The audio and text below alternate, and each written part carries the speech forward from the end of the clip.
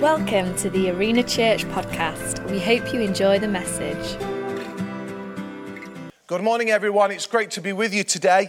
And if it's your first time amongst us, we give you a very warm welcome. My name's Christian Thorpe. I'm the lead pastor of Arena Church. We're right in the middle of our summer series called Summer in Galatia. And this is a book in the Bible that we wanted to take some principles from. There are many nuggets of wisdom, jewels of truth that we can apply to our lives. And if you're a follower of Jesus Christ, I really believe this will help you. And if you're trying to figure out faith and life, honestly, this message, I think, will speak to each and every one of us. It's interesting that the central theme to the book of Galatians is Paul really addressing the thought of law and grace. And that's what I want to talk about today, because if I was to title this message, it would be, Don't Be Stupid. Don't be stupid. Now in Galatians in chapter 3 and verse 1, it reads, and Paul says these words. Now, he says this, you stupid Galatians, or another word says, you foolish Galatians. Now, if I was to stand before you and say my introductions and then say, hi, you are stupid, and then put your name at the side of it, that would be pretty offensive, and some of you would be quite upset, I think, with me, and it would be seen as quite rude, and still others who haven't controlled their anger probably would want to hit me or whatever. And yet this is exactly what Paul was saying to the churches that he'd been in relationship with. Let me repeat again. He says, you foolish, you stupid Galatians. And then he goes on to say, why? Because then he reads, I told you exactly how Jesus Christ was nailed to a cross. We'll come back to that in a moment. But he takes them back to what happened on the cross as Jesus hung upon the cross for their sins and for our sins, as he provided forgiveness and grace and mercy, taking them from law, do's and don'ts, into a life of grace. And then he goes on to say, has someone put an evil spell on you? In other words, you are being hypnotized by error. People are coming and bringing erroneous, error-based teaching to you, and you are believing it. You're like a fish with a hook. You've taken the bait. And that's what I want to speak into today. Don't be foolish. Because here we see central to Paul was the thought that he was trying to contrast. Listen, you used to live in laws. Now let me just be clear. There's law and there's grace. Everybody say law. Everybody say grace. Law and grace. And in this particular context, there were Jews and there were Gentiles. And Jews lived under the law. Laws of Moses. There was rituals. For men, it was circumcision. That doesn't sound particularly pleasant, but that's what it was. There was hand washing. There was dietary requirements. There was observing festivals and religious holidays. And it was all about do's and don'ts. It was all about legalism. And there were more and more laws that were placed upon the people. And it was almost like these will get you to God, but it never worked. That's where Jesus came in. Jesus came into the world, not to abolish the law, but to fulfill the law. And he provided a new way of grace. And that was the message of Paul to this churches in Galatia. He'd encouraged them to not live in the law, but live in the grace and truth and forgiveness and redemption of Jesus Christ, who was nailed on a cross for them. He basically brought this message that all your do's and don'ts, all your legalism, all your being enslaved by all the rituals won't get you to God. Only a relationship with Jesus Christ, only coming and accepting and bringing your sins and your burdens to God through Jesus will you be able to find reconciliation and forgiveness with the Father. And that was his message that they'd received. But what had happened was they were now reverting back to an old way of living. Let me now take you to Galatians 2, verse 14. Just go backwards, because this is what he says. He addresses Peter. Peter was one of the premier disciples of Jesus. And he calls him out. He says in verse 14, when I saw the church in Galatia were not acting in line with the truth of the gospel, I said to Cephas, Peter had another name, Cephas, in front of them all. You are a Jew, yet you live like a Gentile and not like a Jew. How is it then that you are forcing now the Gentiles to follow Jewish customs? The Gentiles had received the message, but now he was encouraging them to live like Jews, enslaved under law. He then says in verse 15, we who are Jews by birth and not sinful Gentiles know that a person is not justified by the works of the law. This word justified, somebody years ago in Bible school said to me, it's just as if I've never sinned.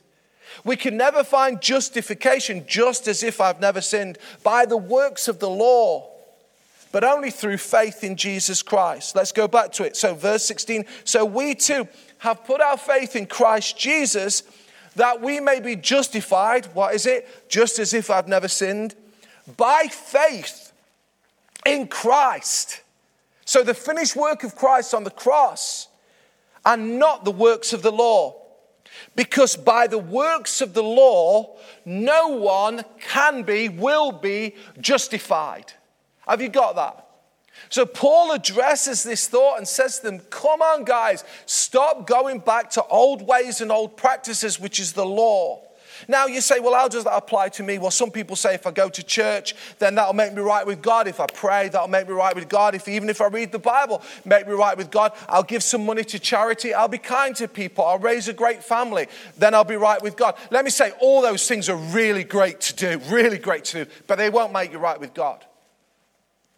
Only through the finished work of Christ. Let's go back to what he says. I told you exactly how Jesus Christ was nailed on a cross. It's only as we come through the cross that we can be justified, just as if I've never sinned.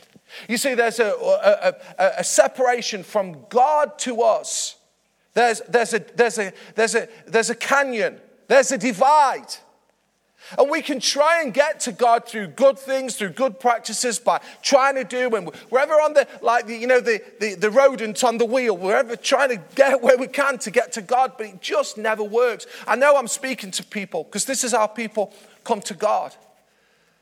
But there's only one way we can find true forgiveness and grace and the mercy of the Father, and that is through Jesus Christ, and that is grace.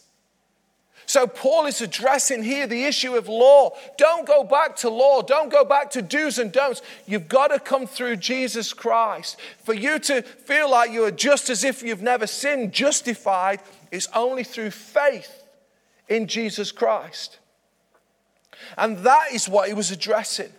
And that can have some application to all of us because we all can sort of get on the wheel of success and the wheel of trying and driving. But actually it's through the finished work of Jesus Christ that we can find forgiveness and grace in God. Now let me say this grace, let me define it for you. Grace is God giving to us that which we don't deserve. All of us are undeserving. I'm undeserving. Don't look at me and think he's got this nice, pristine white shirt on. He must be clean. He must be holy. Outside of God, I am filthy. Outside of God, I am wretched. I am that wretched man. It's only the amazing grace of God that saved a wretch like me. We're all undeserving. But the grace of God is that God's grace comes to us even though we don't deserve it. Isn't that amazing? God's love is towards each and every one of us. God's love is to every community and every city and every town that we're planting in. Every person across the nation and the nations of the world. God's grace is towards them. And it's undeserved. We don't deserve it.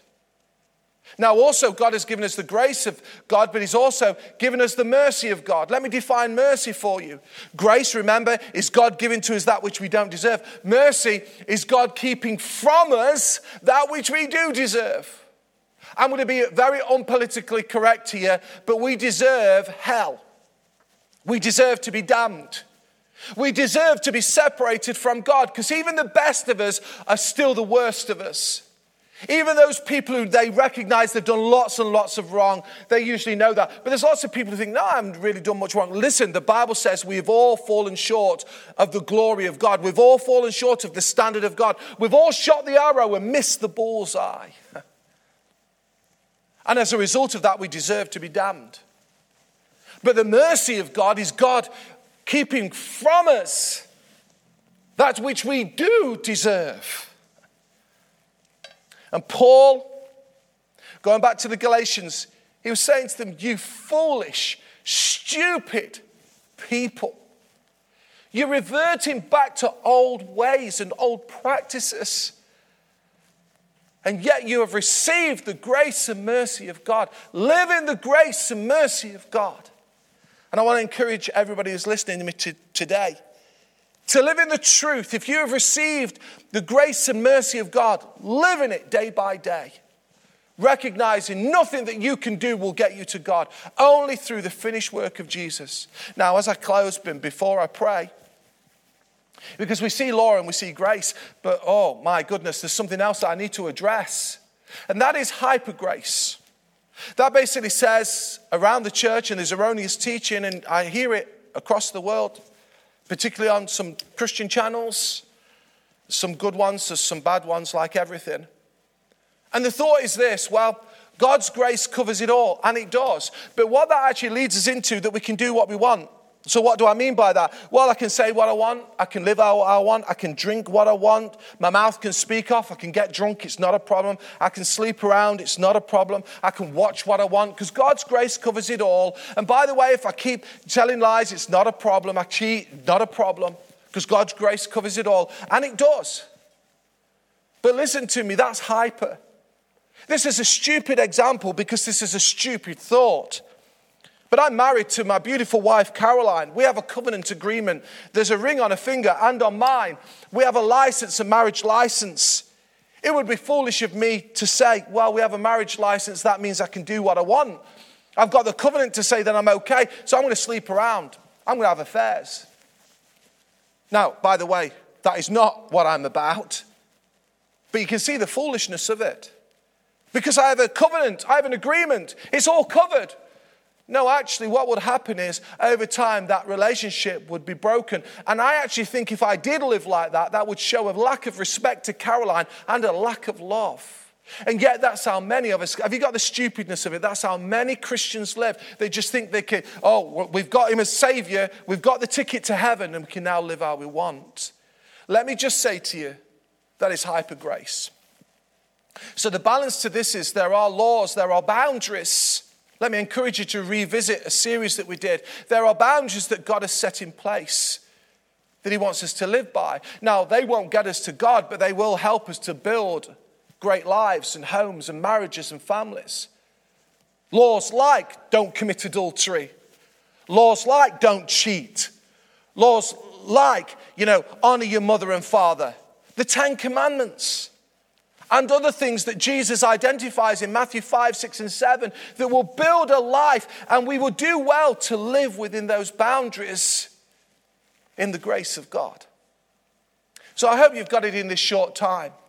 Listen, we're not called to live in law to try and get to God. God has already done all that he needs to do through Jesus Christ. If you have never received the grace of God, I'm going to encourage you in a moment to live in it. For those who have received the grace of God, can I encourage you to continue in it? And for those who have received the grace of God but think they can do what they want, hopefully this is a sobering message to bring you back to the heart and relationship of God the Father towards you. Simply put, we can't do what we want. If we love Jesus, we want to keep his commandments. Why don't you join with me in praying today?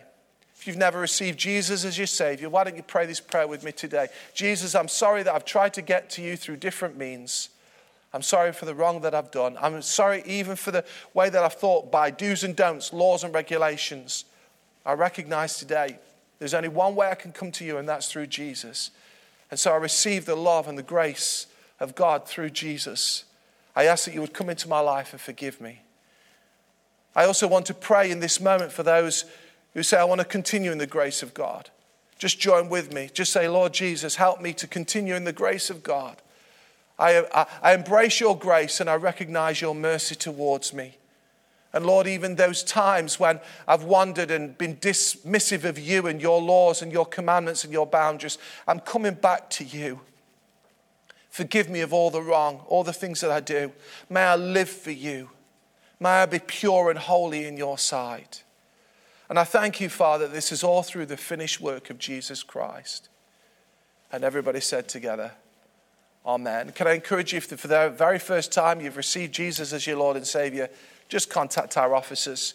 We'd love to encourage you, send you a Bible, just encourage you with your next steps.